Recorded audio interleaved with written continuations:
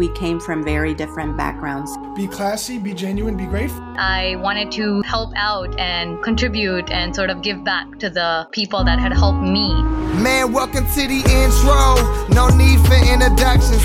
All about the world and the world what we discussing. Where every single thought that we had came from something. So it's funny that we made it when we started here with nothing. Gotta open up your mind just to find out why. When you lost inside the dark, just gotta turn on the light. And no matter what you do, you never run from a fight. Because we fighting to be better and that's why we strive. Hi, I'm Corey McCain, CEO of We Strive, the #1 platform for personal trainers, gym owners, and coaches to both manage and scale their business. I'm your host for Why We Strive, where every Tuesday I sit down with some of the most incredible tech founders, investors, and creatives to find out how, when, where, and why they strive. Be sure you tune in every single Tuesday and check us out at whywestrive.com for more info. Now, let's get to this week's episode. All right, everyone's good to go? Yeah. Roger. Did you just... I thought you were the same person. I think I said. I think I was saying Roger, but I never said that. So I just stopped saying it halfway through. So I was like, "What is this word?" It was like a reflex. Just yeah. came through. It was. I was like Roger. It's the drugs from Star Wars. Yeah, that's right. Roger. Sweet. Episode 5. Welcome, guys. I have my co-host. This is our first time doing a guest host. This is Drew. What's up, guys? You may remember me from episode 1, the best episode, but this will be second. This will be a good one. Very so Drew is the COO of Pipe Dream. Episode 1, check it out. And we got episode 5 here though. We got Rizse, spelled Rizse. So don't forget that. Do you two want to introduce yourselves? Oh yeah, no, great, no. Thanks for having us here. It's actually a really cool opportunity to be able to not only work with one of my friends that I've met being over here for the past 2 years in Austin, but to really build something that's actually really, really cool. So I'll give a little background on myself. So for anyone that knows or even honestly cares, my background, I actually graduated from Arizona State, and no, I didn't party as hard as you think. Okay. Almost there, but we'll see. Not that we'll much. take it out. Yeah, it's great. No, it's great. So I'm like, I originally studied computer science for about 2.5 years, so I got to Calc 3 and realize, wow, I just don't like this. Nice. Ultimately ended up studying aviation because I'm passionate about the industry. So You studied what, sorry? Studying aviation. Oh, I think you said a niche, and I was like, I don't know what that means. So yeah. That's a language. Did you get your pilot's license? I actually did. I did. Oh, yeah. So we could have done this in an airplane. Yeah. I mean, we could have, but I would have to stick the mic in my mouth and be like, how you guys, how peanuts that we insert? No.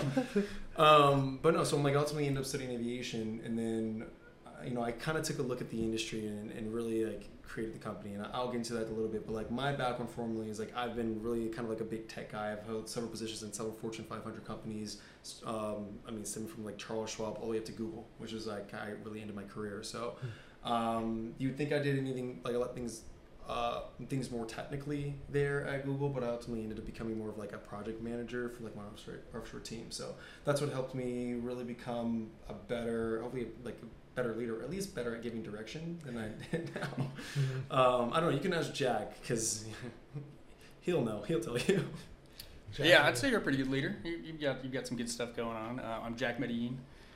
Doing operations stuff for Rizse. Before that was at Lockheed Martin for about 5 or 6 years on the F-35 program, and then prior to that, UT Computer Science right here in Austin. Is your official role operations stuff, or what do you guys have the role as? I don't know, Colby. What is it now? Yeah, let's. Okay. Dude, claim COO or CEO if he's claim it right now. Do it right now. Chairman of the board, COO. Whoa, wait a minute. And president of the board. That's right. If you want to take it, honestly, go ahead. We need voting rights. All right, that's on record. Let's put that in there. I'm just gonna strike that. The defending team wants voting rights. Right. We want shares. It's actually funny. We walk. It's actually funny how we met. I really brought Jack on to really kind of support the engineering efforts and the team as a technical project manager, but he showed so much more and he was capable of so much more that the only thing for me that made sense was to give him a position in the company where he could. I honestly felt that he fit, and I think that was someone as in my C-suite, my executive role. So yeah, I really appreciate it. It's a super interesting business model. I didn't know anything about drones coming in, and I've just learned a bunch from Colby and Braden and Adon, and there's just limitless stuff going on. That's great. I still don't know anything about drones, so that's great. well, I think we found a good connection. Like even when I was speaking with Pipe Dream episode 1, they were discussing how, or Cannon was mentioning how it's cool that each of the executives have some sort of background in robotics. Yeah. And so similar situation, it's like he's running ops, but he has his computer science degree. So it's not like, or computer engineering. He's not sitting there like, okay, what do you mean by that? Like he can actually communicate with the team, which puts him in a good position to be an ops guy. Yeah. Which is, I mean, that's kind of what I did at Lockheed. I was talking to the engineers and then talking to the back office business people saying, you know, we got to build this because we need to be here in 3 years. So let's put in this money now and, you know, see if we can iterate along. Very cool. And I'm gonna do one question. I want to know what the company actually does and what you guys got started for, and then we're gonna break out the tequila. So there we go. So if I'll have you, of course, answer the question. So actually, can you answer the question and then you tell me how it got started, Jack? Sure. What does Rizse do? So Rizse builds autonomous drone platforms for data capturing to inspect aircraft, are really, I mean, it's extensible to any large infrastructure. That's tough to get to. Okay. And then there's an AI on the back end that takes those images and does some analysis to tell you where the damage is at, what type of damage it is, how big it is, all that stuff. Very cool. And then what is the background on Rizse? Like, how did you guys get it started? Why did you get it started and all that? Yeah, good question. So how we got Rizse, how I like started Rizse was, it was kind of came from like a little bit of a passion project from myself, right? So like I have a huge passion for the aviation industry, right? Mm-hmm. So I went to go to the Air Force Academy. There was this whole thing. I'm not going to go into that story now because it's a little. You're the third person I know that went to the Air Force Academy and there was a whole thing. It's a process to get into there, man. It's crazy. But so, I mean, I came up with the concept of it because I ultimately, like, I wanted to figure out a way that I can work with the aviation industry without necessarily working for the aviation industry, right? How can I make an impact to something that was so, like, kind of near and dear to my heart? I had family that worked in it, right? So I got the opportunity, once I switched my degree field to study aviation management, pilot track, everything else, that's what I got to work in. And I'll preface this right now, it's called the MRO. So it actually stands for maintenance, repair, and overhaul. So those are where every aircraft goes. It's basically like your repair shops for airplanes. Good to know, dude. Yeah. I got to work at one in Arizona. So that's where I went to school. And I really got to take a really deep look at like a fundamental issue that I was kind of like toying around with, like, is this really a problem? Is it not a problem? And why isn't this being solved?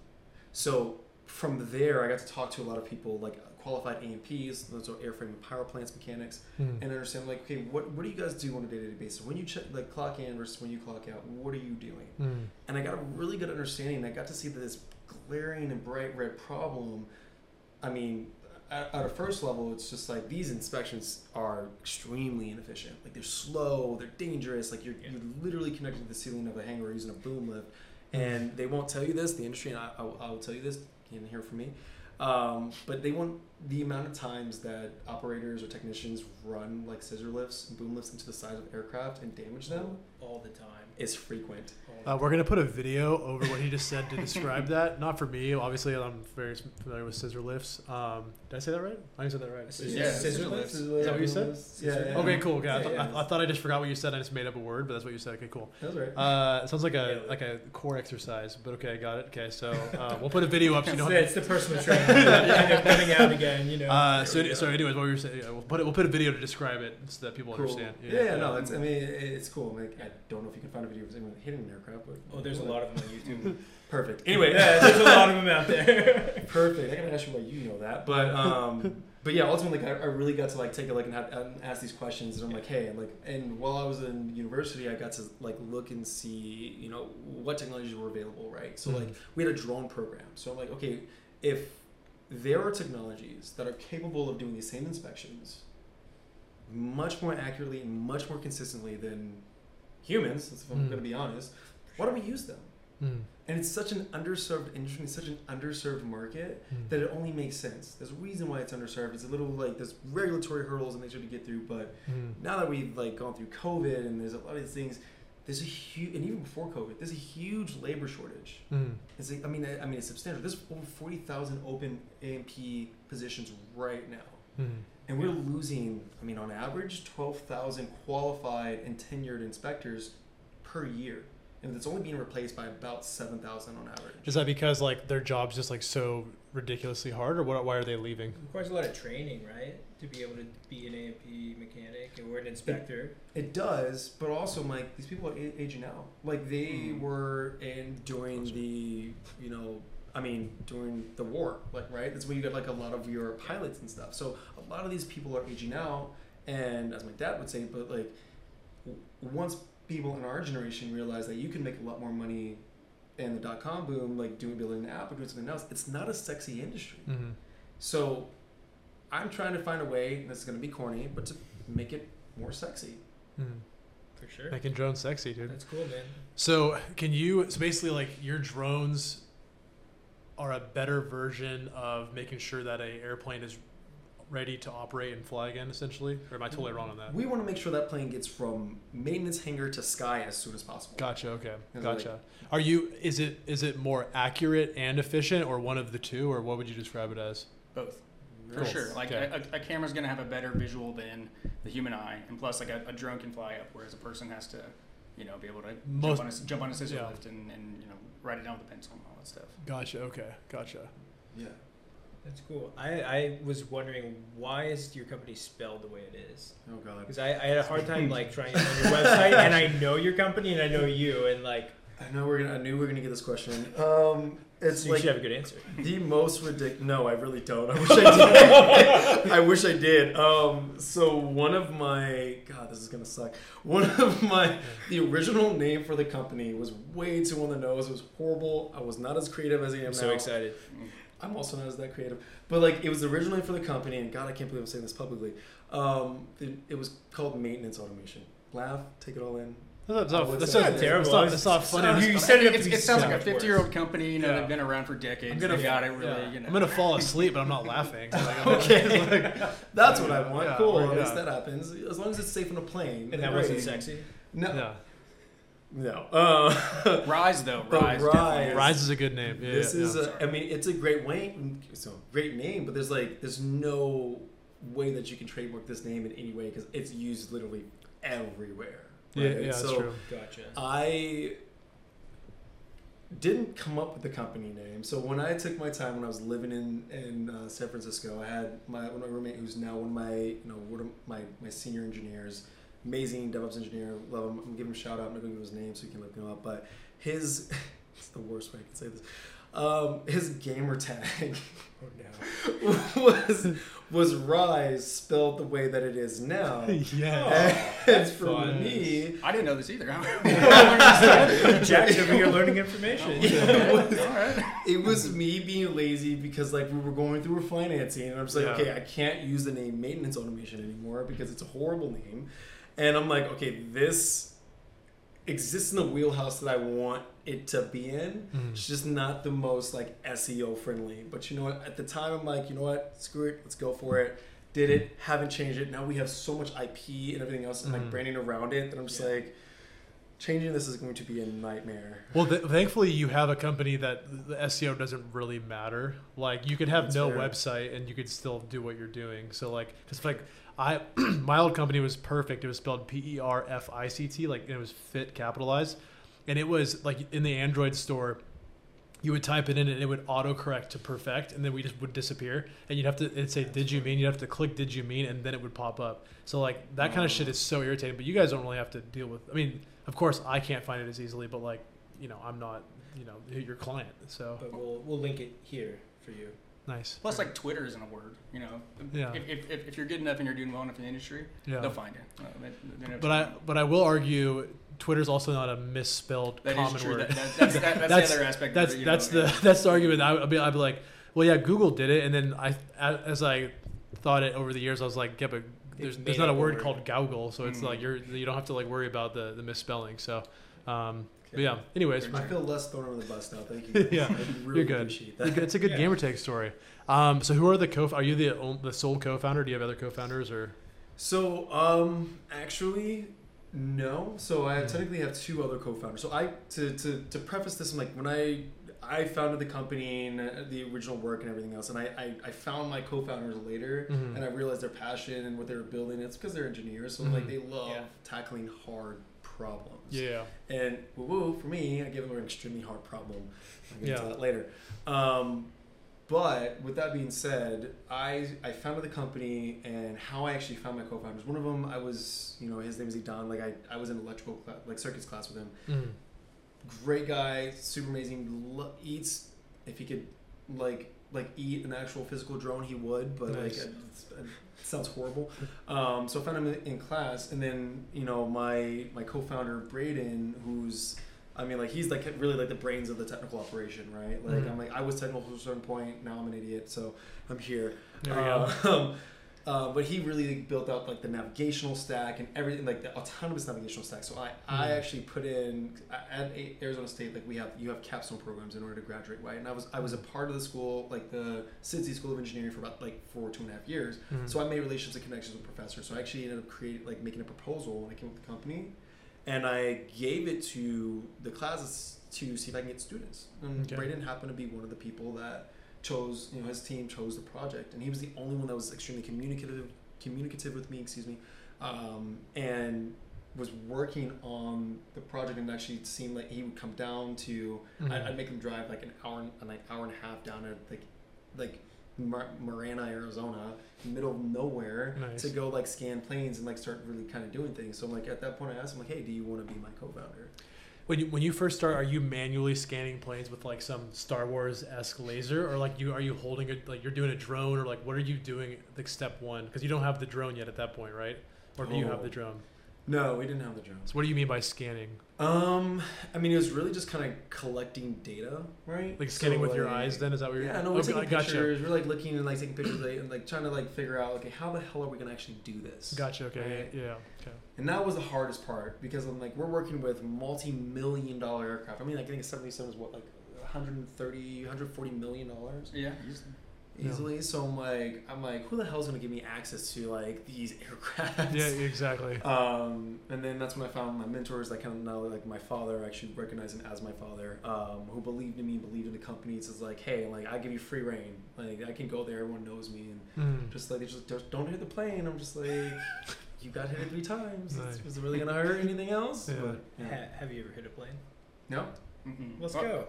Haven't seen it. It might have happened before me. But No. Jack's claiming. Just with the drone, or what do you mean by that question? Just the whole point of using the drones to scan it is it's allegedly safer than running into them with the scissor lift like we were talking about earlier. Gotcha. Right? I feel like a drone wouldn't really hurt a plane. It could be. Well, those props spin pretty fast. They could probably cut through, but it's got distance sensing, and it knows where it's at, so it's not going to hit it. Good to know, dude. Good to know. So I had a question. You guys mentioned that you're leveraging AI for your scanning technologies and the analysis of your data. Do you think that your product is going to be a full replacement for human operators, or is it going to be collaborative? Well, I'll tell you how I pitch it. It's a good way. So the answer to that is no. The reason why I gave you this statistic in the very early part of this podcast is because it's a really strong and valid statistic on the industry. This system is not poised to replace technicians. Trust me, we've spoken to a multitude of different unions who were afraid of this, and then we told them hey, this is to make your job safer and much more efficient, right? There are not enough technicians that are replacing the ones that are going out of the door, and when those go out, they take a lot of knowledge with them. Yeah. Our systems, just our tagline, is meant to augment human potential. So you see it as collaborative then? Yeah, it's collaborative. Yeah. Very cool. Yeah, a human still has to repair the damage out there. We're out there finding it, telling you where it's at, taking care of the boring stuff, so they can go focus on the fun things. Okay, I'm going to go replace this part on the actuator, or I'm going to rip this panel off and dig into the wires, as opposed to having to take a couple of days to walk along a wing and mark out where a dent is. He's serious when he says it's a couple of days. It literally takes a team of 4 people, depending on the size of the aircraft, between 20 and 200 hours to inspect one of these aircraft, especially on the dip measurements. It's a long time. And you mentioned you were at Lockheed prior to this, right? So I imagine you have to do a lot of inspections when you're manufacturing aircraft too, not just when they're in service, right? Yeah, there are all sorts of cameras and fit checks that go through on the production line. It's a little bit more stable of an environment because you've got standard work instructions. You've got parts that are coming at a certain, fit. I mean, there are a couple of times where something gets dropped, but then you just grab another one and put it on there. But then after you roll the plane off the production line, you have checkoff flights. You've got 30-ish hours worth of test flights, making sure the wings flap, that the cockpit opens, all that stuff. And so there, you're potentially getting damage during that too, as somebody drops a wrench or a bird happens. So it's full on from manufacturing to all the way until you retire that plane. I feel like "birds happen" should have been your guys' slogan. That would have been that would have been a great slogan, dude. That's actually a really great slogan. Yeah. At Lockheed, they had a thing called the bird gun. They would put frozen chickens in it and fire it at the cockpit to make sure that it would work. It was on the back. Nice. And the legend was that somebody left one of the chickens in there overnight and came back the next day and it just smelled like something had died. I thought you were gonna make a joke like it came back to life or something like that. And it came back and there's an egg. Yeah, there's an egg in there. Yeah. Very chickens. Right. Very cool. So you mentioned earlier that like when you came out, like when you first had this idea, you were like, all right. And here we go. Like that's pretty much like you had the idea and you're still working on it. So like, has the target market changed at all? Like that you were like you're still working with the same thing that you wanted to when you first started? Because like all of us that have companies, we're always like, this is what we're gonna do, and then we're like, fuck, maybe that's not a good idea actually. Are you still just like this is the idea, and then you're still doing the same concept, same target market, everything? Yeah, actually. So like, has the market changed? Absolutely. They actually want to adopt it now.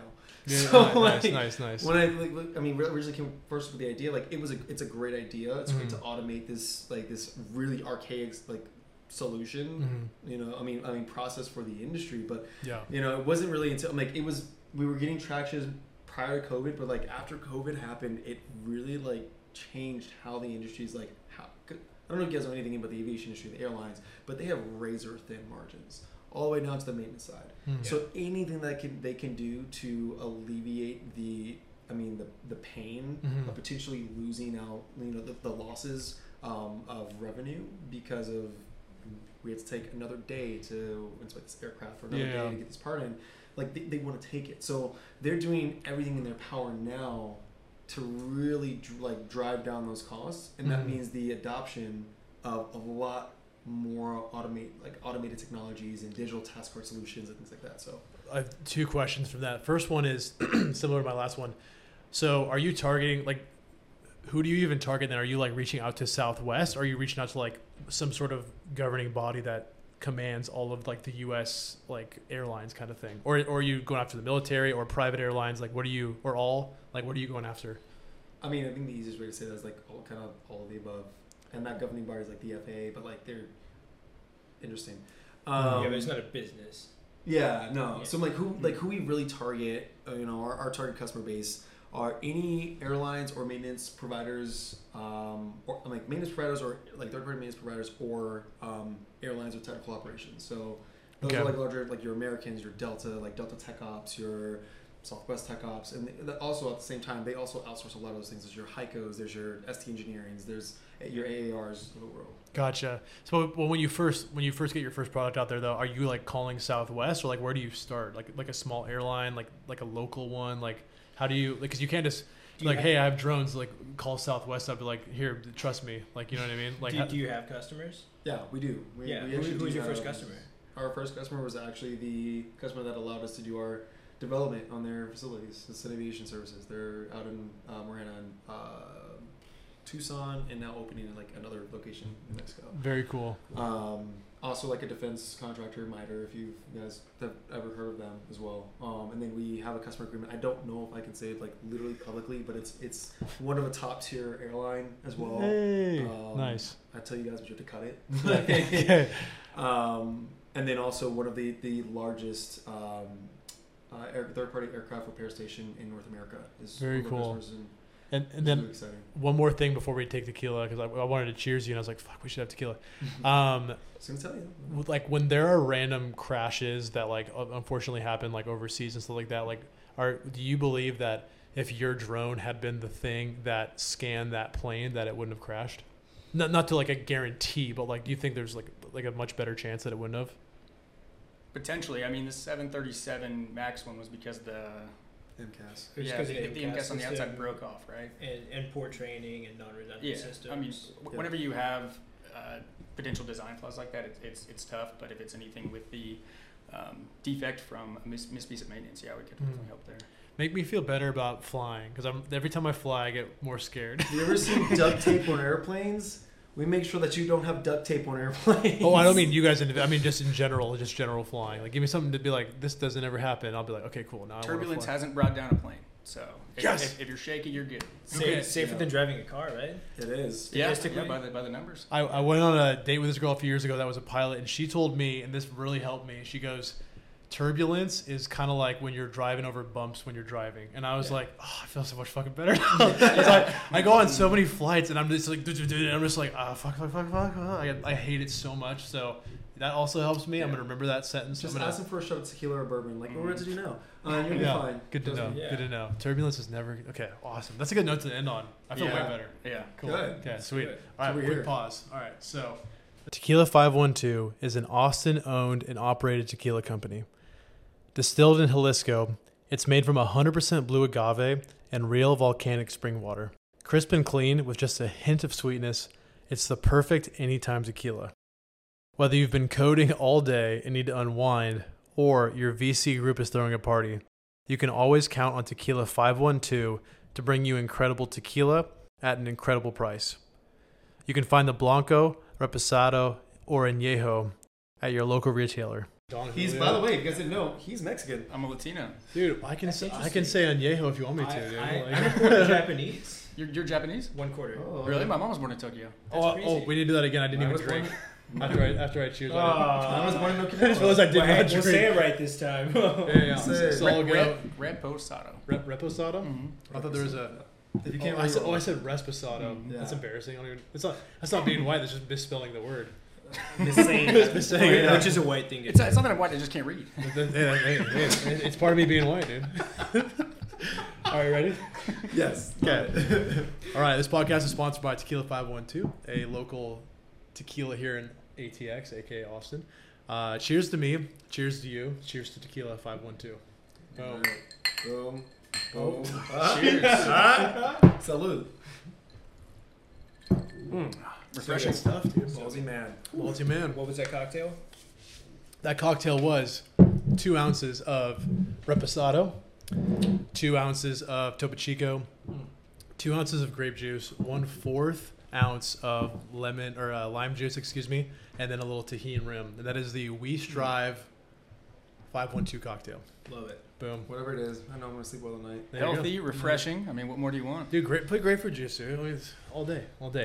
If you saw the montage, it took me like 20 minutes to squeeze the grapefruits because I didn't plan that out, but here we are. So we're back. I went to the gym earlier and his arms are tired. I did actually do arms today, so that's actually might be why. I put an extra shot in mine, but I was like, that was just straight from the shot bottle, so we're good. You're trying to make me feel fat. Yeah, I got you. It's working. Well, you wore the tightest shirt I've ever seen in my entire life. I'm sorry. So He's got to show off. He's here to look good. That's dude, what I said. I mean, it's like the drone made that shirt just so it would fit you perfectly. Yeah, 3D printed for sure. You know what Halo? They modeled that up, Master Chief after me. Nice, like the Halo show. Yeah. I mean, great show, amazing show. So good. Yeah, Really we're actually sponsored by the Halo show. Thank you, Amazon. We're sponsored by Amazon too. Yeah, there we go. Yeah, I'm gonna move this one out of my I'm face. pretty sure that was Paramount Plus. Okay. right. Oh, you're right. Dang it, that's embarrassing. Now you gotta cut that whole scene. Sorry, Paramount. He meant to say you. I apologize, guys. All right, we're back at it. So one thing I wanted to ask is, how is the drone community? Is it similar to like Web3? Like, is it really tightly knit? Do you know everybody in it, or is it like you're kind of just all doing your own thing? That's actually a really good question. Like, one, Web3 in its own right is it's a whole boys club.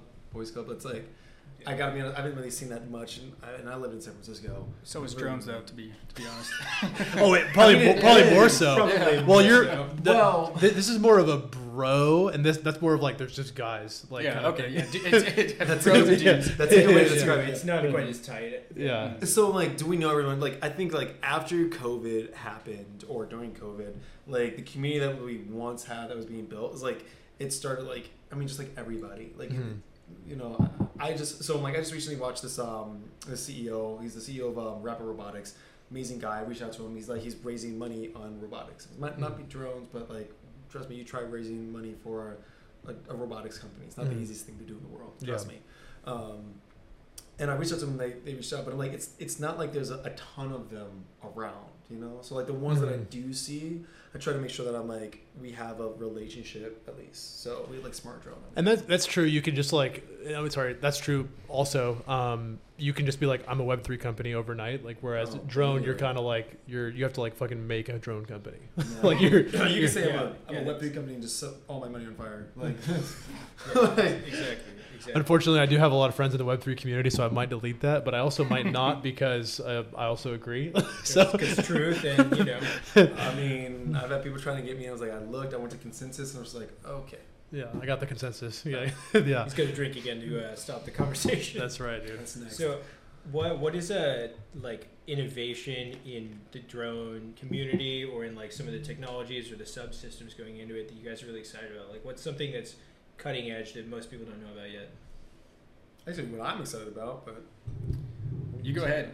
You seem ready. I got to take a second to think. I'm always ready. That's the point of being the CEO. Like, I think one of the coolest things about our technology is like the way that we navigate. We're not just using like optical sensors like a Skydio or something like that. We're doing something that actually gives us very precise measurements. And I mean, and trust me, it's a lot harder to do. Like, you guys have seen self-driving cars, right? Like, they have the spinning like LiDARs that are going all the time. Yeah. So we use a similar system. We were the first drone company to actually implement that system to do this type of work. So we don't just navigate in 2-dimensional space. We navigate in 3-dimensional space, which is interesting, infinitely more difficult. What sensor are you using for that? Is it LiDAR? Or it's a 3D LiDAR. Yeah, that's cool. Yeah, it's So you have like multiple arrays, or how are you getting the vertical component? So the LiDAR is it's a bunch of plates, and you get an angle up and an angle down, so it gives you about 90-degree coverage. Cool. And then from there you kind of target where you're at. You have another vertical LiDAR that gives you some altitude or some barometer. So you merge all those sensors together to figure out where you are in the space. So for like the non-dronies, I'm just gonna ask it. So like you're saying before, you used to go like this and this and this, and now it can just like with you guys? No. So like what I was, dang. I mean, but close though, right? I'm trying. You're right there. Okay. You're right there. I don't want to be that nice though. It's not right. You don't even be nice. I'm just kidding. You know I love you, Corey. I'm just kidding. But hey, go ahead. No, what I was referencing is like we're using like self-driving cars only operate in 2-dimensional locations. Like you see Waymo, you see whatever Uber had before it hit somebody in front of my apartment. That was interesting. This podcast not sponsored by you. I'm the worst. You can't do having to do any of these ever again. But essentially like they're only operating into like forward, backward, left, and right. That's it. For our system, what's really exciting about it, and it's cool, is like we're using that same technology, but we introduced a new axis, and that is something that is pretty unique, extremely difficult to do. That's cool. Did you guys have to write a lot of like software behind that as well? All of it. That's amazing. Are you going to sell that to other companies or like other drone companies? Or is that the secret sauce that makes Rizse? We may license it out. I mean, anything's on the table right now. That's the core operating system of the hardware itself. But as it gets better and packaged, I mean, if we can jumpstart the community to make sure that the drones are more accepted, I mean, that's definitely on the table. By the way, yeah, we did build the drones ourselves. It wasn't by choice. If I could have, we could have bought something off the shelf like we would have, but like for what we needed and also for what our customers wanted, we had to make it, and so we built the system. So it's actually, I wish I had one of the drones here so I could show you guys. But I'll have I'll put a little video over it. Okay, perfect. Yeah. Drone. Perfect. Yeah, just me. Yeah. But no, what's really cool about it is like we not only did we build something that like integrated all the technologies and software, because software integrators was really hard to do, but we did it with style. Like we won 2 design awards: the Red Dot Award for product design. That's a big deal. Yeah, and the IF Award earlier this year. Very cool. That's awesome. Very cool. Thank you. Really quick, Drew, you gotta talk closer to the mic. You're not only talking at them, but you're like this fucking far away. All right. He needs one of those little skinny mics that you see people. Yeah, Britney Spears kind of vibe. Yeah. I don't want to be so close that I'm cutting you out. Oh no, but when you talk though, just like if you're for sure. When you talk, just lean in really quick and then like sounds good. Sit back. Yeah. So you don't need to. Yeah. So you're good. Cool. So we're back to it. What were we just talking about? Okay, cool. So what? That's for like, I don't even know how to ask this. That's for like literal like aesthetics, like physical design, right? Or is it? Okay, yeah. Cool. I mean, it's really just physical design at that point. Gotcha. Okay. The hard stuff went inside. Yeah, I mean, it looks nice, and we're also at the bleeding edge of using LiDAR in drones that fly. Like we are finding questions from our that the LiDAR sensor is generating and sending it back to the manufacturer and saying, hey, what is this? They go, we're not sure. We'll get back to you on that. Like we're really pushing the limits of what's going on. That's very cool. And is your flight plan fully autonomous, or like how much human operations has to happen to make your system work? That's a good question. So the goal eventually is that a person doesn't have to be a part of it. So you can have a drone either like sitting out on a runway, push a button, hood opens and it goes out and flies. That's cool. Right now it's the operator will take it out, set it down next to the plane, tell it how far away it is, put in a data point of this is a 737 or this is a an A350 or whatever it is, and then it takes off, finds the nearest waypoint, and starts navigating around. Is it scanning the plane, is taking a video, or does it literally know what a part is and if that part is broken? So it takes the camera's doing snapshots. It does about a dozen images a second. So you can stitch that together, and it looks like a low frame rate video. Okay. But you're looking at 2,000 photos per inspection, and then we've got some algorithms on the back end that kind of pull that out to just the core 400 or 500 that somebody would want to look at, and then from there, the damage detection that says these are the ones with damage, these are the ones without, this is the type of damage I think it is, here's the size, and this is the part of the plane that we took that photo at. Gotcha. Are you guys looking at just the flat images, or are you doing like photogrammetry and tomography? Yeah. I'm not exactly sure what photogrammetry is, but I know that I've heard Braden talk about it a bunch. So. I got you on this one. All right, Mr. CEO. I learned a couple things. I listen. Are you trying to be CTO too? Absolutely not. The honesty. This is like when me as like running an app company. I'm like, I know what Flutter is, and I'm like, I can talk about Flutter really quick. Ivan. Just talking about this. Yeah, me too. Anyway, so like photogrammetry, like to answer your question on like I know what it is. So photogrammetry is literally what it sounds like. It's like the measurement within photos. So like we're doing like digital image stitching onto like a 2D image stitching into a 3D model representation. So that's how you use photogrammetry, so we can do like the length and width of a damage until we get to the depth. So yeah, there's a lot of photogrammetry techniques and what's going on, lighting, angles. Is that just photography combined with geometry? Is that the exactly. word? Oh, yeah, literally exactly. You nailed it. You nailed it. Got Smarter than he looks. Smarter than the average bear. Smarter and got looks. Good at synthesizing. Way to bring it all down to. I mean, people are rewatching like that's actually a good point. Yeah, that is what it is. They're like, I was thinking it. He said it. You know what I'm saying? That's for sure. Very cool. Good question. That's why I brought Drew on here. Yeah, thanks for grounding us in the podcast. Of course, guys. Of course. From V1 to now, what are the main differences? And I don't mean V1 as in like what you sketched up, like the first product that you physically built, and then like maybe even shipped out to like your first aviation client. Difference between that versus like the current product you have right now. So let's think about it this way. Anytime you start like a company that has robotics, and I know you could probably as, someone doing hardware, like you understand this. I'm like, hardware is hard. Hardware, oh my God. Love it. It's so much fun. It just takes longer. It takes longer. It takes anyway to develop like a usable product. It takes money. About, exactly. And money. And like very investors that love you. But it takes about like 3 to 5 years to actually come out with a product that's usable for the market, especially when you're doing something that's brand new. Like it takes time. So when we first came up with the very original version of Dragonfly, I named it Dragonfly. It's spelled very interesting. It's like dragon with like a G-U-N instead of G-O-N. Of course it is. Yeah, of course. Not a Z and an S. Yeah, I was like, dragons flies. That was we're just going to put the rise in the middle. That was rude. That was rude. But you know what? I'll accept it. Dragon Rise isn't bad. Dragon Rise? Mm-hmm. I'm nauseous. Anyway. I'm telling you, birds happen should still be this shirt. Birds, I want that t-shirt. Birds are real. I want that t-shirt. No, I literally, we were at Unbar a few months ago, and this guy had a shirt that it was a pigeon, and it just said, pigeons aren't real, and that was the shirt. And it's my favorite shirt. My sister today sent me a link for this website that is birdsarereal.com. But there's a whole movement. It's a movement. Yeah. Birds work for the bourgeoisie. Take them down. Take them down. I feel like it could be a meme right now with my face. It is anyway. Okay, anyway, going back to the question, we're going to resume. To circle back to that point. Yeah. So circling back to the point when it came to like our drone. So MVV 1 to MVV 2 was meant to do that. Like the very first drone that we made when we got our first set of funding, and like I call it like we call it Mantis. It was fucking ugly. That's a cool name though. Yeah. It was a cool name. Fucking ugly. Like it was literally like a sandwich board of like all the internals and 2 carbon fiber like fucking things. That was a quadcopter that like barely functioned as a drone. And we were able to sell people on this.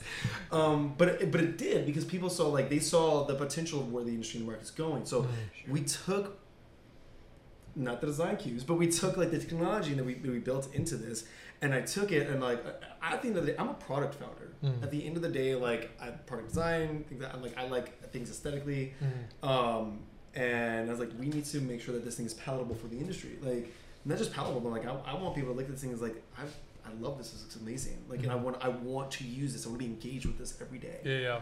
And so we took that, and I worked with a firm out in like San Jose that I actually really love, and we created what is now Dragonfly, and it is this artistic mosaic of amazingness that is not only beautiful. I know. I love that. You keep going. Yeah. But it's not only it's not only beautiful, but I'm like it's intentional. Yeah. Like it is high visibility. You can see it. You know what's going on, and it's easy on the eyes. Yeah, I think there's two. To back way up on that also is whenever we've taken it out to testing, out to actual airplane maintenance shops, the guys, the workers, and everybody that comes out and just says, "Hey, that looks awesome." Whenever you guys are doing that, I want to be the first one in line. Like, and I think that a big part of that is the design of what it looks like. Drone's definitely cool for them to see and work with, but hey, this actually looks cool. I can take a photo of it and show it to my family. Someone was telling me the other day, like that's kind of this Elon effect. Like, he made rockets sexy. Nobody had thought about rockets as an interesting thing, and it's so hard. It takes so much money and so much time to develop. But he made it interesting, and he made it look good, and he made it like understandable to regular people. And also with the electric cars, like if you saw them before Tesla, they looked like golf carts, and now they're like sleek, fast, they're fun. Well, what I like about you, what you said is two things. The first thing was that like when you're first getting started, you didn't take the time to make it look sexy because like that's a fucking waste. Because like anything you do, it's like wireframing with an app. It's like anything that you make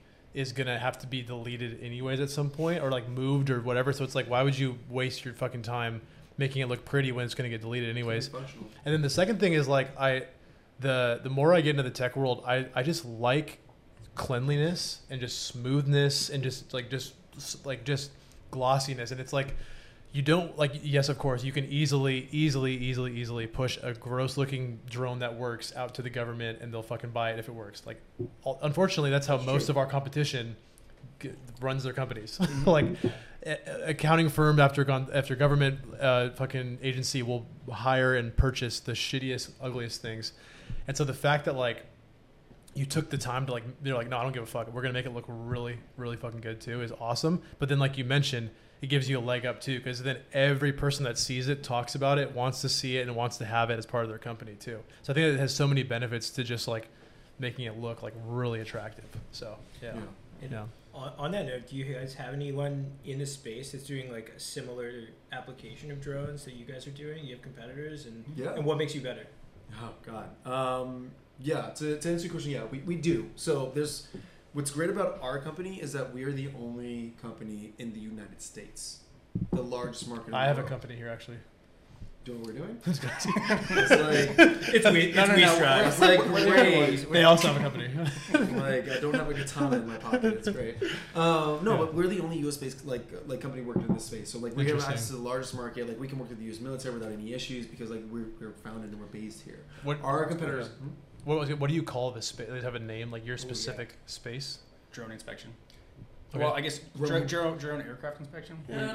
So like in this case, and like how Boeing says it, because of the conversation that we've had with Boeing, is like the remote inspection solutions systems, specifically for aviation, right? Specifically aviation. Aviation and Roku. Because there's other inspection companies that do like refineries or infrastructure or construction. Are we naming the space right now? What are we calling it?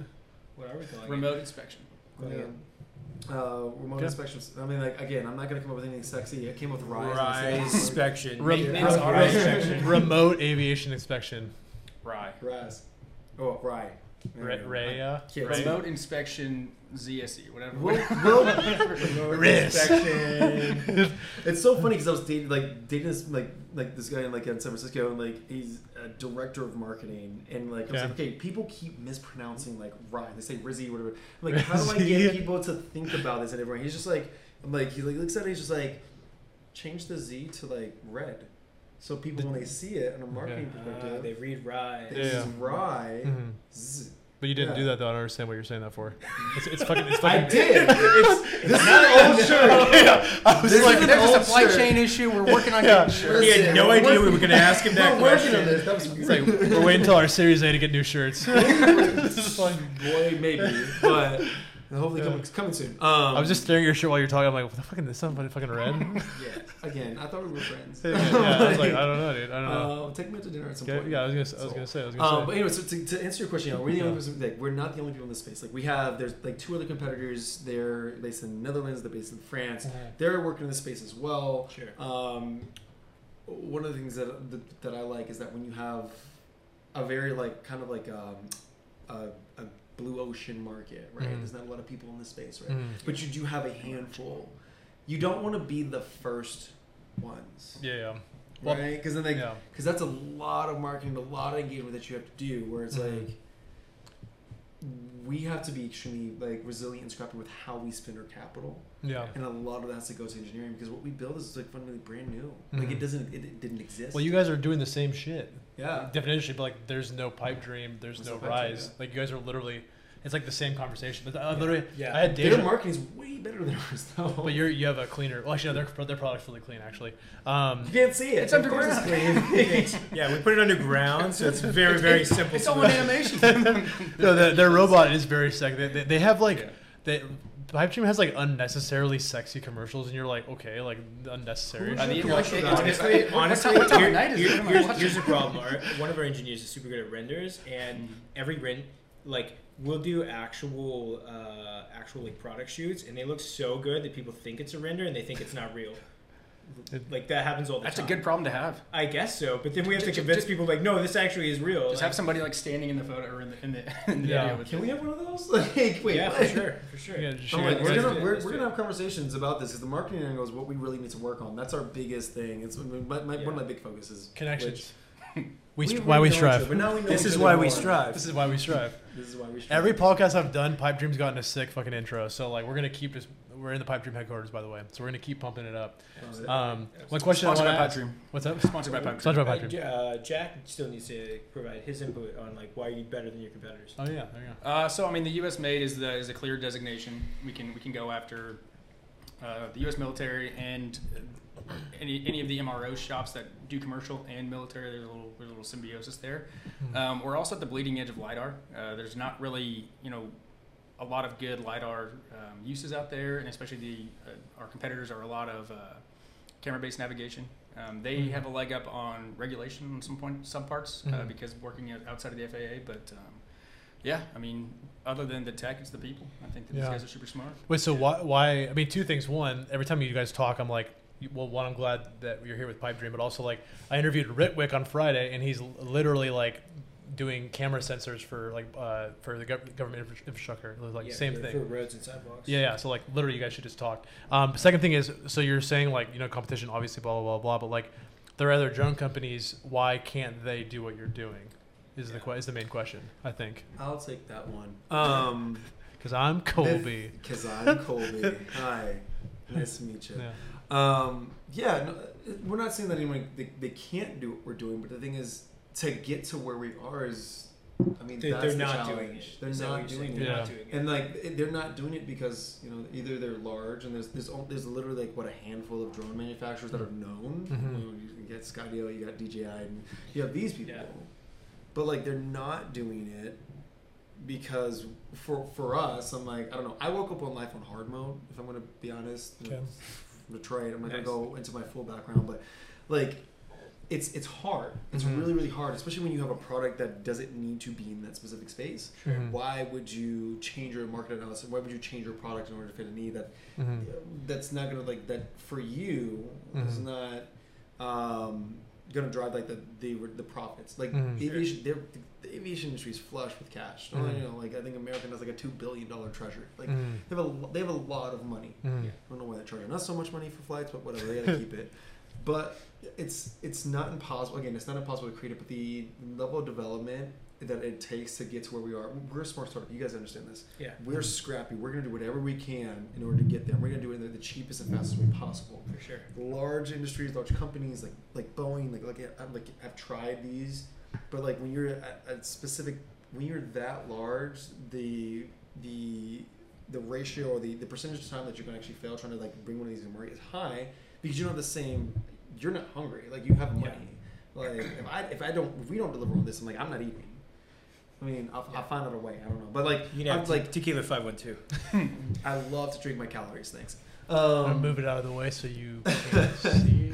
Just because I can't see. There we go. Cool. Keep going. Yeah, but I'm like, it's totally possible. Like, but so it's like we're trying to like also like not only building something that's cool, but we're trying to like shine a light on like this. We want. Plus, also the sensor is very expensive. Mm-hmm. Yeah. I'll be honest. Like, like if we want to get like an OS1 LiDAR, we use Ouster as our partner. It's like $12,000 for a sensor. Try to put 3,000 lidars into a small little package, or 3,000. Dude, that's what I'm laser always. pointers. That's what I'm always saying. That also spins and is shock absorbing. Yeah. My mom told me that every day when I went to school. She's like, "Try fucking. You can't do it. You know? Can't do it. Yeah. And now he's in software. I mean, you know. Yeah. That's how you get. Well, I think you guys are underselling it too. Like there's not a lot of drone manufacturers, period, and I don't think there's very many outside of like the like defense primes that are building for a specific application. The majority, definitely not in the inspection industry. Like DJI and Skydio are consumer grade, right? So you're going to get smaller, cheaper components and probably not as built to last. And or you're going to get the Reapers. And they're only like visual camera, like visual light spectrum cameras, and that's it. Whereas we're using a laser pointer that tells you. Absolutely, yeah. Exactly Fractionally. how far away that I am from something. Was that part of the decision to like manufacture your own product, or did you just kind of like start doing that and realize all the benefits afterwards? So the reason why we like manufacture our own product is because there's nothing on the market today that we can use. We can't use DJI because they're Chinese, and we work with the DoD. So like that's a huge no-no. There's a big flag on that. Yeah. Like Skydio was not in existence when we started, so that wasn't even an option. Yeah. Right. So we mostly did it out of necessity. Trust me. Like if we could like, especially when it comes to venture capital raising, if we could like not be in the drone manufacturing business, trust me, that's our route. If I could just buy these things and then just develop the software, I would. Yeah, but I was gonna say at the same time though, like you were saying earlier, I had the same kind of question. I was like, I think if you had just bought them at some point, you'd be like, "Fuck, we have to do this ourselves anyways." Like you would have. We did, and you would have hit that. Well, I think you would have hit that at some point. Yeah, and it would have gotten worse and worse. Yeah, it gotten worse and worse. It not only would have cost us money to try to do, but it would cost us the time to get exactly. it. Yeah. So and time is arguably as important as money whenever you're just startup. Because your money's only gonna last so long, so you've got to be efficient with your time. Exactly. I'm getting really involved in like your money's gonna last very long. Not really. Isn't that your job, Jack, to make the money last? Yeah. Colby's taking a pay cut. We're working out of a garage somewhere. We're going to find a field. Hey, we worked out of a garage for a year and a half. Yeah. I mean, whatever you got to do. You did too. Yeah. I've totally been there. Has the like chip shortage and like the raw materials like shortage across the globe affected you guys? I would say, yeah, definitely. So the long lead part for us at this time are the CPUs, the companion computers that are on there. We're running NVIDIA products on there. Nanos? No. Or TX2s? TX2s right now. Freaking kidding me? We're running TX2s. You're the reason I can't buy it. Okay. Oh my god! Wow! We're going to buy your product. I literally paid $400 for one today. Oh my god. Really? $400. You found some. Hey, good for you. 5 on Amazon. I bought them all. You can't have you guys are so annoying. I'm gonna have to put. They're downstairs. I'm gonna have. We're downstairs. Just so we kind of know. I think we're done here. I'll leave you $400. I'm like, I think we're done here too. I'll be right back. I'm gonna have to put so many fucking definitions on the screen every like 20 seconds. 212. It's like. So the TX2 is the NVIDIA chip that controls the drone. Essentially, gotcha. It's what the autonomy platform's built on top of. It's for small robotics. It's the M1 of the drone community. Yeah, it's the Intel i5. He said yes. Yeah, it's like the mid-grade Intel version. Well, okay, but the thought was right. Yeah. I'm like for not knowing anything about drones. Jack's very generous. I am. I've been told by a nice guy. From zero knowledge, that was pretty close to it. That's pretty good. Trust me, I gotta be able to. I care about you were saying the hardest component to get is the TX2s because we need them and you're taking them from us. Other than that, that's correct. Well, how are you building your supply chain and like local manufacturing? Because I'm assuming you're doing local manufacturing. Yeah. How are you building that to be robust in the future? Yeah. So our manufacturer right now, because we're at a low rate production, is here in Austin. He's a big drone enthusiast. Does runs of 1,000 drones at a time for mostly for cinematography. So he's helping us with he does from micro to a foot long. What does that a time mean? Like if you do it in 1,000 at a time, like what's the like the time range on that? And I know it's hard to answer for him. Yeah. It's his business. Like he makes drones on his own, and we're using him to manufacture ours. But Gotcha. I don't know, to do 1,000 drones is probably a month for him. Gotcha. Okay. Gotcha. We don't. Well, he do has like a CNC in-house. press, like all that stuff at his shop, just over there at the end of Mopac. If you take 45 west for a little bit. Oh, QSL, Quad Standard We'll Labs. put the address up. Troy on the... is phenomenal. Super smart We're guy. gonna send this to Troy and be like, hey, Yeah, I want an intro. For Yeah, manufacturing, like. yeah. Yeah. We don't want. The thing is, like, we don't want to do the manufacturing ourselves. Although I will say he did buy 150 Jetson TX2s recently, so he might be a cause of Definitely want an intro to Troy Yeah. then. yeah. He's like, where are they at? I'm like, I want to come say hi. Say a peace of mind. Okay, go ahead. But for him, like if we have all the parts, he says he can build one in about 3 days. The NVIDIA chips being, I don't know, if you can find them online, then whatever the shipping time is. But for the Xavier, if you go to that, you're looking at like 30 weeks to get one of those. Those Yeah. are expensive. Yeah, I mean they're orders of magnitude stronger in processing power. So for us, that's a big deal because we can start to load on a lot more of the algorithms and control onto the platform itself. Yeah. Do you need to answer that? We good? Because partially Okay, it is a offline mode cable, right? You can just set up a little local network and fly around. Mhm. But currently the processing has to be done either in the cloud or on a server. Okay, so you guys are doing your like navigation processing on the server, or are you doing it on? No. Wait. So the drone flies by itself and captures all the data and stores it on board. But you have to pull the images off and then run those through where the damage is, what type So of the damage data it is. processing is done in the cloud. That's Yeah. probably for the. Yeah. I totally But forgot. If you can move to the Xavier, you can. Yeah, we do Boom. like edge computing with Xavier. Drew, tell them what you have your degree in. We didn't fucking mention this.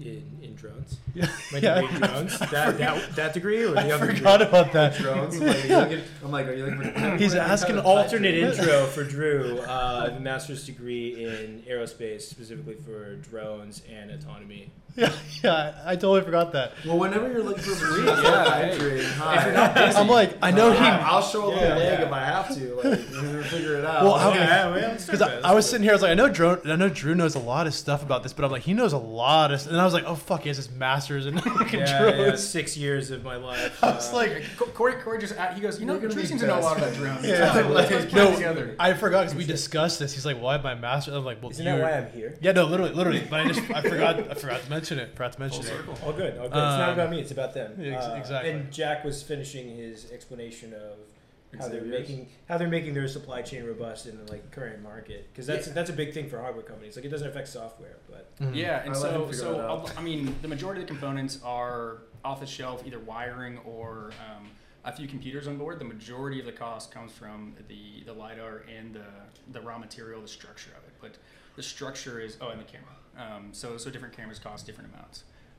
But I mean, the structure, as far as a 3D print and a carbon fiber, it's not taking damage. It's not like that's not a critical piece other than Ideally, it's not structure. taking Yeah. damage. Well, the Hey, birds DoD, happen. The DoD isn't going to care that the carbon is from Japan or something like that. Sure. They're more concerned about what is the data going through? Can we ensure that is not going to be compromising to the system itself? Sure. Yeah, that makes sense. And is there any strategy to being here in Austin? Because like that's part of the podcast. Is like this is about Austin startups, right? Mm-hmm. I can answer this question. Yeah. If you want to. No, you go ahead.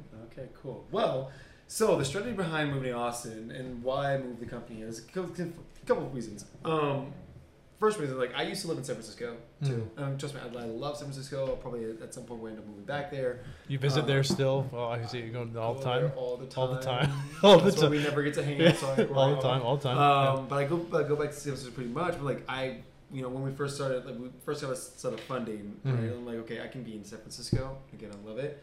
But I'm like, I looked at my runway and we either go from here or we can like stay in San Francisco and go to here. Mm-hmm. So we ultimately I didn't know where we were gonna go. My Yeah. co-founder was just like, hey, why don't we look at Austin? I was like, Texas? Like, I mean, I'll take a look. Yeah, sure, whatever. I ended up going to Phoenix for a little bit. I'm like, okay, the startup community and scene is growing substantially here. like substantially. And I'm like, you know what? It kind of makes a lot of sense for us to move here. Plus, you're like, you have Southwest, you have American, you have Lockheed, you have Boeing, you have SpaceX, you have all. We got Virgin now, baby. You got Virgin. Here, well, one flight, but yeah, we got them. I'm trying to give Richard Branson. Richard Branson. If you I actually have a connect. I'm interviewing the connection in next month. I have like 2 of them, so I just gotta get to my friend. Just Whoa. like 5. No, my friend just like he just went to like whatever the island is. I have 17. It's like, okay. I'm not trying to. Never mind. Like, if they're having dinner after this podcast, I mean, I'm trying. All right, Richard, come in. He's like, fuck you, Corey. Surprise guest. Just want you to know. No. Like I have a friend that just went to like whatever the island is that he owns. Just like what's his name? Nick. The black dude, right? Yeah. I was supposed to meet with him when Virgin was here. We couldn't do it, and then I see on Instagram a week later he's fucking with Richard Branson on the island, and I'm like, what the fuck? Like, so he's one of my good friends. God, we went through and get since we went through some trouble together. I'm not gonna get on this podcast, but we'll talk about it later. Yeah, you already doxed him. Yeah, I did. Yeah. So like, it's like $5 million in the company. Anyway, it doesn't matter. The point is there's a lot of like opportunity in terms of like the business. It's just like the location of the businesses here, right? And it's like you were just saying, like Richard Branson was in town and talking to people and doing stuff, and you know other influential people are here in town, right? Like, the pipe dreams here. That's we strive. Well, no, we moved here to be a part of that. Honestly, we went. I'm here. We made. I think you shared in the first episode, right? Like the spreadsheet we made of where to move the pipe dream. I'll put it up again. This is gonna be the 3rd time in 5 episodes. I'm sorry. It's every episode. It's funny. Sponsored by Excel. No. I was about to give a shout out to Corey. Actually, Here's the spreadsheet. We made the spreadsheet, and then Austin was not at the top, and then we went to Corey's first beer pong tournament for Tech. And loved Austin. Oh, you played that too? That's where I knew you from. Oh, were you the first one? Yeah, he was. They got pretty far too. Yeah, we did. I'm telling you, know what's really funny? We did not. We. No. We don't need to talk about it. No. It's about them. They brought. It was double elimination. They brought 3 teams. They won 1 game. They went 1-5 with 3 teams. Amazing stuff. I trained my boys. Yeah, the Rise team went pretty far. Yeah, you know what's hilarious? I have so many friends in tech that are like Series A and beyond, or whatever, and they're like, they met at one of my stupid beer pong tournaments. I met so many people that I'm like close friends with now at your first beer pong. It's tournament. insane. It's literally insane. I don't think it's stupid. Like it's awesome. And I can't believe there's only one more left. Yeah, I'm gonna turn 30 next year. I don't want to be still hosting beer pong tournaments when I'm like 30 years old. Keep going. I want to keep going to them, but yeah. Well listen. Beer pong is turn 30 in April. So. Well, you look amazing. So just thank you so much. Thank you so much, sir. Thank you so much. It's just like yes, the blood of my enemies. Yeah. That's right. Yeah. Okay. So how much have you guys raised so far? And I'm gonna ask you specifically because earlier you mentioned boyfriend. So obviously, like, I was gonna ask you about. How is it raising as a black founder and also LGBTQ community as well? Because gotta ask it. Yeah, Yeah. I mean, it's fair enough. Like, most people like when you ever meet me, like you never know. It's not like I'm hiding anything, but you just really never know. So, that you're black or the black part. No, the black part for sure is totally that. Don't let this exterior like show. I will say because Drew shook my hand when I got here. He goes, "You don't look like Colby." No, I know Colby. I knew you were. That literally happened. I knew you weren't Colby. My CTO brought Jack upstairs. He's like, I think this is Colby, and I was like, "That you're not Colby." But you didn't say it confidently. You're like, "You're not." Again, you don't see the family resemblance. Yeah. I'm just saying. I'm like, I'm a quarter Irish. How am I supposed to answer that? How am I supposed to answer that? You just leave it. Just hush. I'll answer. But you were saying as a fundraiser. I was saying it's from the fundraising. So to date, like we're actually currently closing like a fundraising right now. Okay. Like at least like a part of it. I'm probably gonna raise another $1 million. But is this your seed? This is like kind of like a C2. I mean, you can really think about it. We never want to say Series A. No, that's a pre-A. It's our 14th seed. There's a lot of metrics. It's a seed, bridge. Yeah, there's a lot of metrics that I want. I actually don't even tell people like the round that we're raising. When I fundraise, I'm like just saying like we're raising a round. Yeah. Because like I don't need to put a label on it. Most people don't know. Oh, I like that. Yeah. You don't have to Because label it. every You don't have to fucking region of the country is like, oh, in San Francisco, this is what a seed should be. Yeah, there's in different in expectations. Austin, Different you're, everywhere. Yeah. that's different a. everywhere. I'm gonna What? write that fucking down. That's a good fucking. That's a good point. That's So good. what- I gotta give props to Gochi. Love her. You see her in the next episode. I'm interviewing her Monday. What are you doing with what you're raising right now? So I'll answer the first question. Yeah. And then I'll Yeah, I was answer like, that what- one. Yeah. So to answer the first question, to date we have raised, and we're currently closing another round, it's a part of close round. So about 6.2 million. Very cool. Let's go. Hell, I'm gonna put a tiny it's bit. taken a lot of We time. don't have any more, but I'm gonna Yeah, cheers to that. yeah. We need another please. like half I shot need for that. this because I'm telling you, Try one of the. this has other been ones. this has been a journey for us. Like it's not been a very easy. It's not been easy to do. Yeah. And I'm a first time founder, so I've made my mistakes. Like don't let anyone tell you that you're not gonna make. I made a lot of mistakes along the way. But it's how you kind of like you think about it. You structure yourself so you can get out of those mistakes and just build what you want to build. Exactly. So in terms of what it's like building this company, I mean it's a very male centric dominated. It's just 6.2 million really quick. Sorry, got Yeah. 6.2 million. That is. You Good cheers, will be guys. 7.2 after this. One more cheers. After I'll close cheers this, for another million. I'll cheers for it. Cheers another million. Yeah. So I'm like after this whole thing, I'm having an announcement. I have like Pride Fund tomorrow. Like if you guys want to show up at Capital Factory, I'm gonna. I'll do be a there. pitch. Yeah, Oh, you're gonna that's pitch awesome. tomorrow? I'm doing the last one. Why are you pitching? You got like fucking millions of dollars. Because $1 million is in a robotics You company. don't remember hardware is hard? I was just kidding.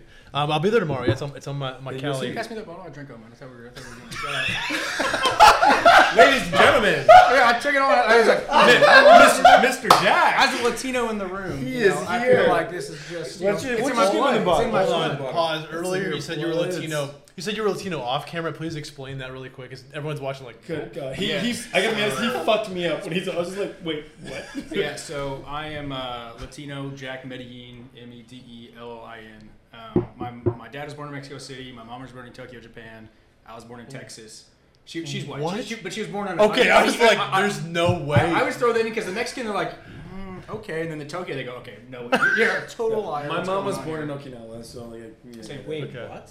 Yeah. That's awesome. Yeah, we all have Japanese moms. Yeah. Okay. Yeah, a Very great cool. grandmother, but Very in, cool. Close enough. in name only, but yeah. So my dad, born in Mexico City, then moved to Acapulco at like 7, then back to Mexico City at like 12, Okay. and then both my parents went to school in San Antonio at St. Mary's. Okay. That's where Oh. they met, and then moved up to Dallas, and And from then- Dallas. and then Rise. And So so had him, and then later after Lockheed, Yeah. then Rise. whenever I was working for Lockheed and getting my security clearance, and I did do the interview, the lady, Did she's you like, pour the, I was like, you didn't pour the drink sorry. yet. You were like putting the lid on it. So, like, Don't remind him. and He's she right. goes, wait, so you were born in America? Yes. So you're an American? Yes. And she goes, and then you became Mexican? Like, yeah. 11 years old. We Like a were transformer. at the consulate, and she goes, oh, first time I've seen that. I'm like, yeah, I don't really gain much. Did but, they know, give it's you a just- security clearance? Yeah. It took a little bit longer, but then Nice. like, so I'll check that. you became a Mexican. yeah. And so like, I went up to Maryland to work also, and also had to have a clearance to be up there. And I said I was a dual citizen. They go, huh? But we didn't know that. So until you can prove it, you have to leave. I was like, you're mad that I might not be Mexican? Are you concerned about? But I might. I'm sure they're just like, He's definitely American. here's a Might redhead not be saying he's Mexican, total liar. All right, boys, my privilege. Get out of here, It's Toby. different. It's not the same here for us. That Like, is- about for you. oh. But like, Yeah. yeah, he's got a fuck. It's such an interesting story. Like I love it every time I hear it because I'm just like, it's the shock value. I'm gonna have you scoot in because they're like 8 feet Oh away yeah, from no, the mic. I'm gonna go. My voice is like, my what, voice. I, what I was saying Oh, is, shit. It's a very easy fun fact. Anywho, How is it fundraising? Like that? yeah. And how's it fundraising? It's as you know, it's hard. It's not easy at all because the thing is, when it comes to something like when you're dealing with like raising capital for hardware companies. I mean, like again, we're a software company at our core. And a we hardware, just have yeah. a hardware component in the business. Mm. Sure. And when it comes to raising capital for that, it's difficult because I have to explain. Like again, like I multiple times when I've gone through fundraising, like okay, we want to see these metrics, we want to see these metrics. I'm like, and I go and I get these metrics. I get LOIs from big name companies, these ones, but like okay, well, we want to see you actually deploy it. Like they move the goalposts. Yeah. Right, which is really frustrating, especially when you're just like, I have something that this industry wants. I just need the capital to get there. Yeah. So when it comes to, I mean, as far as I know, like when it comes to doing fundraising, because again, like no one ever know, like, I'm like, I am very proud of who I am. Yeah. And I will always be proud of who I am. We are too. Yeah, we're proud of you also. Yeah, fuck you, Colby. Cheers to Colby. Cheers to Colby. That's my man. I love that. I'm like, don't you ever curse at me ever again. Anyway, that rule applies to you too, Colby. Okay, keep going. I think the podcast is just done right there. Yeah, no. But I'm really proud about who I am and what I've accomplished and what I've built and the people that the amazing people that I've been able to attract into following me about this fucking crazy business, right? Like the Latino community, of course. Yeah, Latino, the whatever. Anyway, very diverse. Love it, but I've never once felt like because of like racially who I am, sexually. Again, I don't like it's also not like pronounced. But like if you ever ask me, it's not in your deck. I'm never gonna lie. Yeah. I'm never gonna lie to you and say I'm just like never mind. I'm never gonna lie to you and say who I'm not. But the thing is like I think for me it has shaped me to be a much more well-rounded person and how to interact in a way. It might be like a little bit unnatural, but it's taught me how to become successful in a field that's generally not. And plus, I've gone through so many like in being a minority, being a black person. I mean, a black male, being a gay male. Like I've had to learn. I've already grown up through adversity from trade things. Like so, I'm like when I have a VC that tells me like we're not going to invest you for this reason.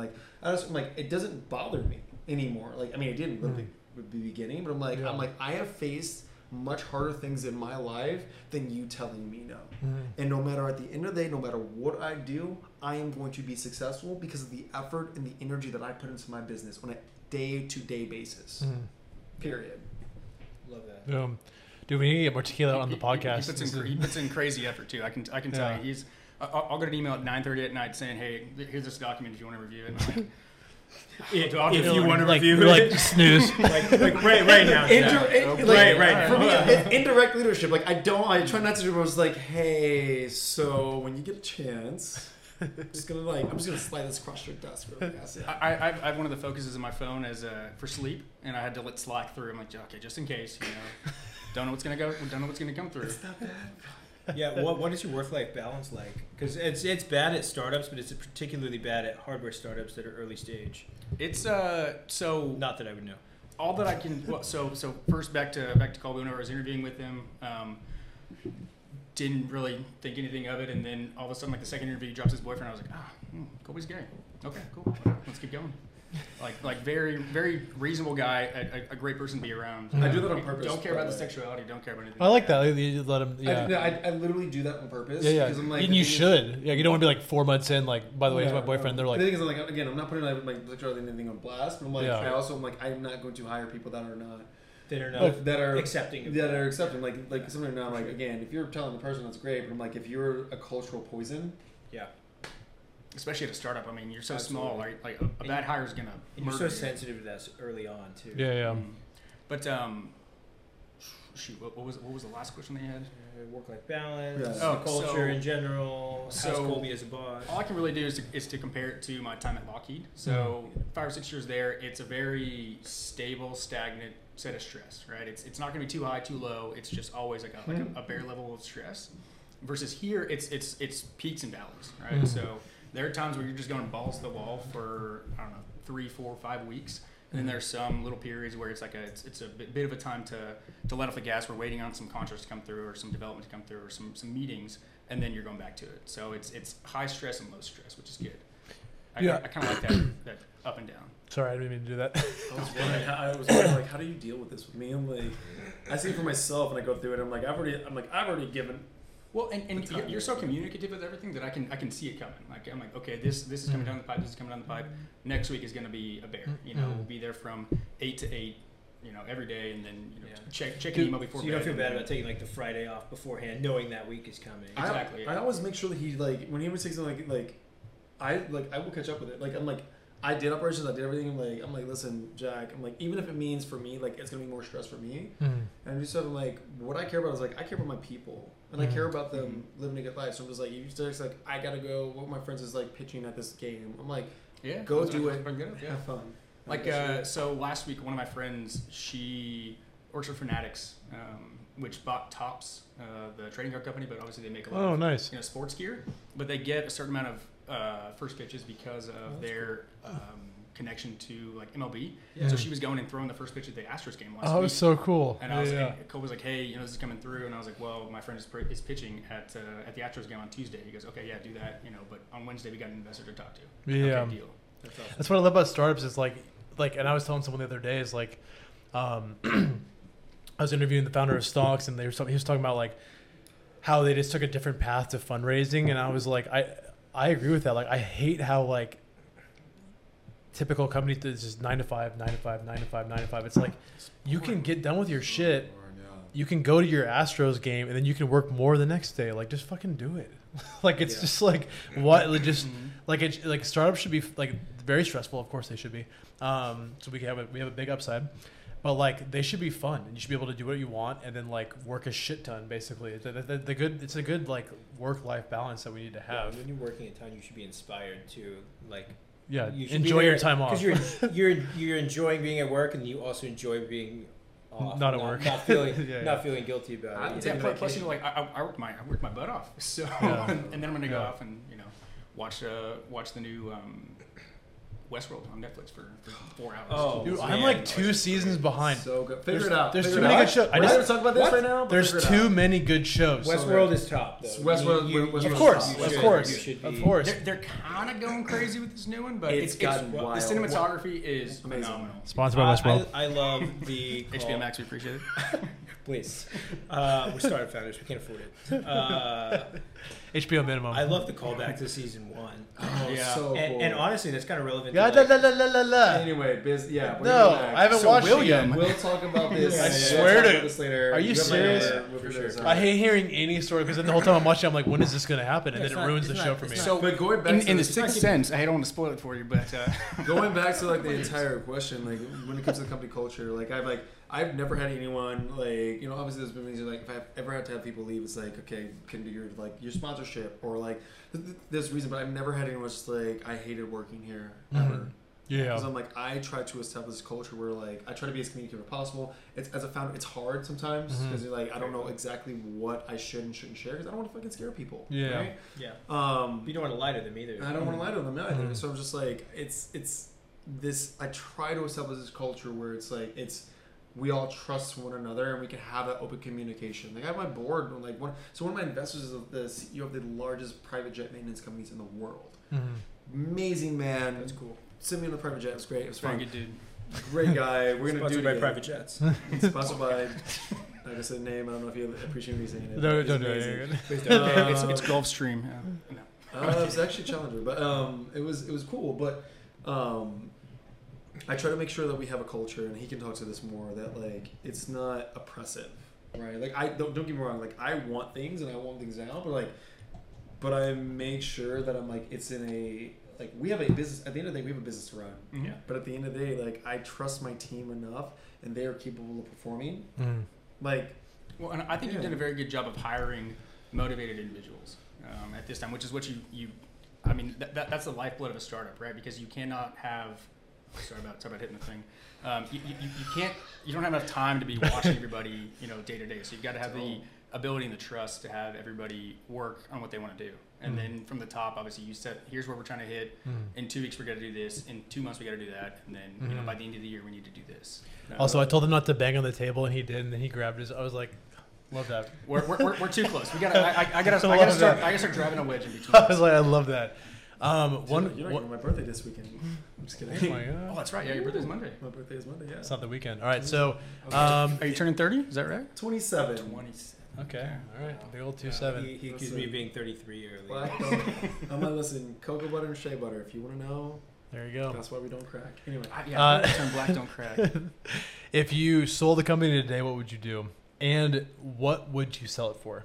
If I sold the company, you know what? You know, in the very beginning, I actually thought about this question, and I never knew how to answer it. Well, in the beginning, you always were like, I'm going to 20 billion. Yeah, no, I'm just going to do the end. But like right now, that's yeah. a really great question. If I were to sell this company, I gotta be honest. I mean, going through what I've gone through over the past couple of months, and he just got a little like influence on me. I'm just like, I don't know if I would start a company again. But I say that. Oh now. hell no! Yeah, I don't know if I'll do it again. But I'm like, Give it a year. Yeah, that's exactly what people my forget. guys You say, forget. Give it a Yeah, year. Yeah. I would fuck off for a year. Period. Yeah, but yeah. like, if I were to sell it now, like, I wanted to take this all the way to IPO. I'm like, if someone gave, I think my minimum number to sell the company is 800 million. I sell it at 800 million, near unicorn status. Do I hear an 850? Right here on the Why We Strive podcast. I will sell it to you for a little bit less than that. Don't Well, because worry. I've interviewed people who are like, I wouldn't sell it for less than 10 billion. I'm like, yeah, you fucking would. You have to tell me. And it was John. John at Stonks. I called him out. I was like, you wouldn't do it for 8 billion? He goes, nope. And he's like, well, his logic was 10. Because he's like, he actually had a good stat. He goes, in 2018 alone, like years ago, there was 125 unicorns in 2018. So now there's probably like 1,000. So he's like, I want to be a decacorn. That's what he worded it as, 10 billion. So I get it's a different market back 4 years ago, though. I get that, but I'm also like, you would say yes to $8 billion. Trust me. Again, that's what I'm saying. It would take much less than that. My lowest. That's what I'm saying. Like my lowest, and this is me being very conservative, is $800 million. The market's $8 billion. 750 million. You're saying no. Well, You gotta remember $300 million tomorrow. You're saying no? Depends on how much I'm taking. That's what I'm saying. Your grandchildren wouldn't have to work. That is. Like, again, you have to realize I have investors that we have to pay out first. I'm like the last Well, person. what's your like lottery, like whatever the number is, you get like 30% of that. Plus taxes. and they're inventing an industry. You got to remember that. Like if they're that level of successful, they're probably going to be able to scale it, a little bit farther. the remote inspection aviation industry? Yeah, they are. It's an RIA. It's like, I can't give you this. I can't remember like who made it, but like it's an 8 by 2029. It's expected to be like an $8 billion industry. Just you guys? Yeah, right. Like, I don't expect to like take the entire like addressable market, right? Like I don't. We can. Yeah. But I'm like, Jack plans to. There's like one or two. What am I doing here? There's like one or two airlines that are gonna use we'll take most of it, so I'll take like 7.8 billion. Yeah, but, they got fair enough. But like at the end of the day, like so realistically, if I'm gonna be very realistic, like what I'm gonna do is I'm gonna do that personally, especially with that last year that I've had. I'm gonna fuck off for a year, and I'm going to focus on my mental health, my family, and things that I love, and figure out what I actually ultimately want to do. And what I'm willing to do is everything that I've gone through. I want to help other companies and startups, if that be the venture route or just being an advisor or mentors, is from, hey, don't make these stupid mistakes, because I did it already. Like, I want to help in that format, and I'm doing it now. Like, I love helping and mentoring companies. Just like, if you ever take money on a convertible note, I will slap the dog shit out of you. No, so we're not doing that. Your next company's hardware ventures, just strictly investing in hardware, making it easier for that path. I mean, honestly, that's a good idea. There's not a lot of hardware dedicated firms. This hardware club, but like it's being friendly to them and helping them go along. You could corner the market there. And understanding the need to like follow on too. Mm-hmm. Oh yeah, exactly. Like I would water it, see how it grows, and then provide mentorship, and then if it as it's doing well, like the normal venture capital route, right? Like model, like that's what ultimately at the end of the day what I would want to do. Because like again, right now. Again, my lowest would be the 800 million. Like, if Boeing came in tomorrow and said, like, we're going to pay you this, we want your algorithms and everything else, we want to have you as the CEO for a little bit and then transition. I'm like, okay, that's fine. Again, I'm going to fuck off to Mykonos for a year. I'm like, that's my goal. But, like, that's, hopefully that answers the question. There you go. You have more questions? I got one more. I will say I will take less than that. But what I'm going to do with that money is watching. I'd buy every parking garage in Austin and just let that money print. There you go. There's no upkeep. You just take a power washer there every 6 months, and it just at $2 every 30 minutes, you're making money. He's gonna also I'm gonna give him like a good chunk of the money so he can manage our fund, our wealth. I'm just gonna let him do that. Yeah, for sure. And that portion. I appreciate that. I Makes appreciate sense. that. And you can use your drones to inspect your planes too. You know, at that point. And the drones could also inspect the parking garage if it's dirty or not. That's so. actually a great idea. I was gonna walk Too much earnings cost. We're getting somebody. Don't give away their secrets. We're putting Sorry. the homeless in Austin to work and just say, walk the garage. If for every sack of trash that you bring back, here's That's actually a good idea. a certain chunk of money to go ahead. That's actually a really good. That's a really good idea. Sorry, you should do that. Oh, hey, sorry, that Colby. I nonprofit? think I may have another I'm option. gonna fight you. Like if you leave, I will cry. It's called. It can be a division of the company. It's called parking garages. Yeah. Rise cares. Yeah, no, well, we do that. We do side projects. To Oh, make we money. rise. Yeah. We rise. We rise. Why we rise? Why we rise? I love it. I'm Love here that. for it. Wait, I'm here for this. You know what? We're gonna talk about this offline. Anyway, Yeah, go boom. ahead. Sorry. I got excited. We have birds happen and we rise. Guys, what am I here for? All right. Give me all We just that gotta heat. get a product and then we're good. On the off chance you guys have not exited 5 years from now, what does your company look like? Working in space. Space so, inspections. Space asset resilience. So one Love of the that. biggest things for me, like my biggest goal, and like I'm a Trekkie. I mean, Stargate's my biggest thing. I grew up with that. But Stargate? Are you kidding me? Yeah. Bro, I love Stargate. we're gonna have a lot Whoa, of crazy! No one conversations saw later. that coming. There's a bromance that is happening on camera that I want everyone. Atlantis or Universe? Oh, good. Universe was shit, but like, How dare you? it was not as good as it. We're gonna talk about this. But later. Atlanta was the best. Yes, Atlantis was the absolute. It was so good. Corey, where did you find these people? This is Anywho, amazing. I know. we're gonna talk about this later. Saying, I'm 5 more- years, I'm more of a 5 DC years guy. from now. If 5 years if from you have now. not watched like Star Trek Discovery and like the new one, like Picard, amazing. Anyway, You think I haven't watched those? I know you have. Oh my gosh. Anyways, Anyway, space so, like, resiliency. Space resilience, and there's a big thing that's going on, especially with space as resilience. That's what I'm saying. You For see all that mankind, yeah. Sorry. Corey and I are Jack's close- Jack's getting rolling close out to of frame. If I get close with him, I'm not upset about it. But like the space asset resiliency is so important. Like one of my investors and advisors, he was an executive at a company called Canopy. It's a big defense company. He can great dude, one of the sweetest men. When he says he can make someone disappear, I believe him. Former Navy SEAL, no, former Marine. Marine, yeah. He was. We were talking to him. They made movies based on the companies that he worked for. Very cool. Can He's you scary. say any of those names? Or No. I don't remember him, so Fair enough. I'm sorry, I can't tell you. because he erased your memory? No, but Maybe. Monsters of Man, maybe, I don't know. I'm just kidding. with the clearance, there were certain things that I couldn't tell. But my friends would always try to like bait me into it. Like, so you want to go to this country? I'm like, No. nah, not really. Is it because you can't or you don't want to? Again, I don't want to. yin yang.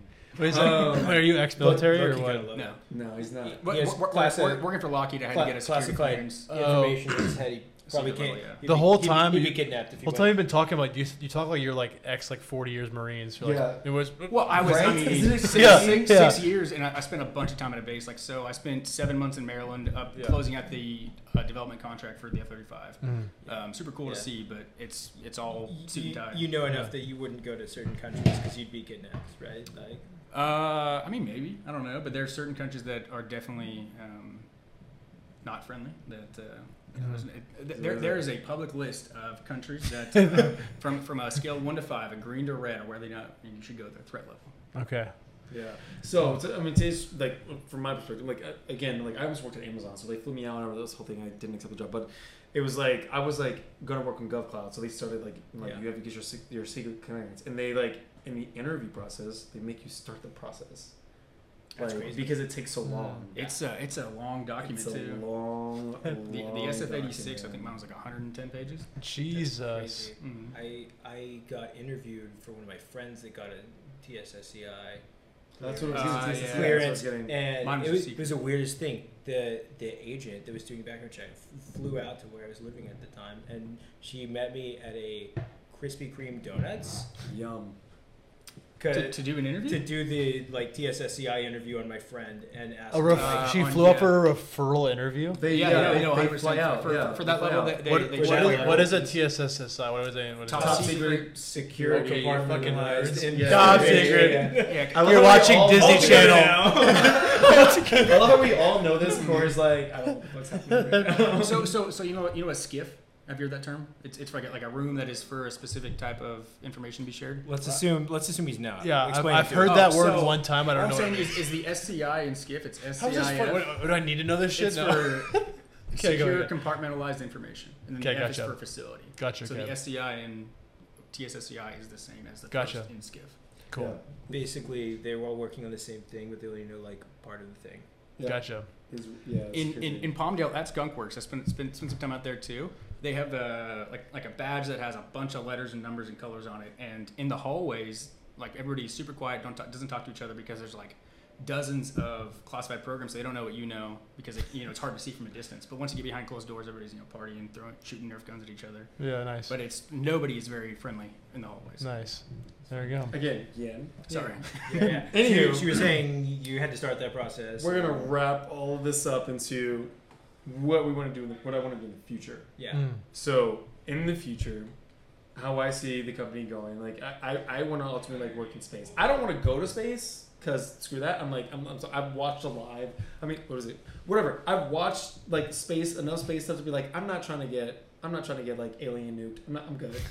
Not gonna do that. But I want our drones, to do inspections of the ISS. So our astronauts, our people do not have to go into space to do these for very menial tasks, for very repeatable and menial tasks, or like a base on Mars, right? You can send it out. Absolutely. And figuring out different propulsion systems, partnering with the other companies, those are the type of things that are really exciting. What I want to do. I haven't been able to do that because I've been focused on fundraising, which is not as fun as you fucking think. It's not sexy. It's not at all. It's mostly doing like crying. But that's what I want us to do at the end of the day. And ultimately, I'm like, I don't know if I want to do that under Rise, if I want to do that under something else. And but at the end of the day, there's so many applications for our technology. Yeah. And for what we're building. And I have the passion and I have the team that I believe is able to execute on that. Boom. And it's so important. We rise. Love that. We rise. We rise. Why we rise? Well, why we rise? Well, we've been talking for almost 2 fucking hours, so I'm gonna conclude this conversation. Ooh, damn, I'm tired. I told my girlfriend I'd be there 43 minutes ago, and I need to do a lot of shit after this. Hi, Jaira. Hi, Jaira. So, where can we find out more information? Where can we reach you at? Do you want us to reach you? If not, we can just cut this part out.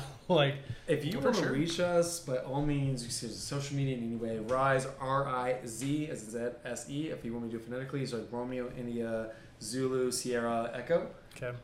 Do phonetic. India, Oscar, I-O. But you can meet us there on our website. You can see us on Twitter. I'm getting better on our social media game. I'm going to talk to this one about this and have them talk, so I don't have to deal with it. I don't know why he I don't think it's going to be a fruitful. The worst person. Whoever your social media guys will have to talk to Taylor. Not the worst. You know what I'm saying. But you guys can always reach here. If you have any questions, I'm happy and I'd love to talk to anybody that wants to talk because it's cool stuff. It's very cool stuff. We'll put the links up there. We'll put the links in the podcast description. Any last notes? Like and subscribe. There you go. He always wanted to say that. It's his first podcast. I love Marketplace. Love it. Yeah. Let's go. All right, guys. Do we have anything left? Let's do one more. Let's do one more, and then is that the I already pushed off dinner with my friend. We're supposed to have drinks, and she's like, "Oh, it's 9:30." I was like, "Oh, sorry." Yeah. Hey, we're doing the important stuff. I might just sleep here, to be honest. You can. You wouldn't be I hear the garage is great. I mean, they redid the garage downstairs. They did. It's tons of it's space. hot as fuck. Yeah, the air conditioner's on back order, but it'll be here soon. I love that.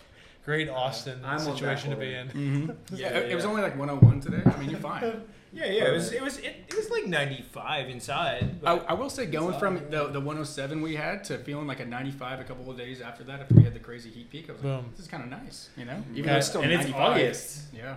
In Texas. Exactly. All right, boys. I got one final cheers. It's gonna be a little combination. So, let's do it. When we strive, cheers. We rise. We rise. Oh, you fucking piece of shit. I didn't become a CEO for nothing. Damn it. How did you know I was going to say that? That was really good. Because it was fucking great. It was great. When we strive, do you have an outro? We rise. We rise. When we strive. I don't have an actual outro, though. No, let's do it. What's your outro? It's just me talking. Oh, it's not like a song or anything? Well, Garrett, the first episode, he goes, "That's why we strive."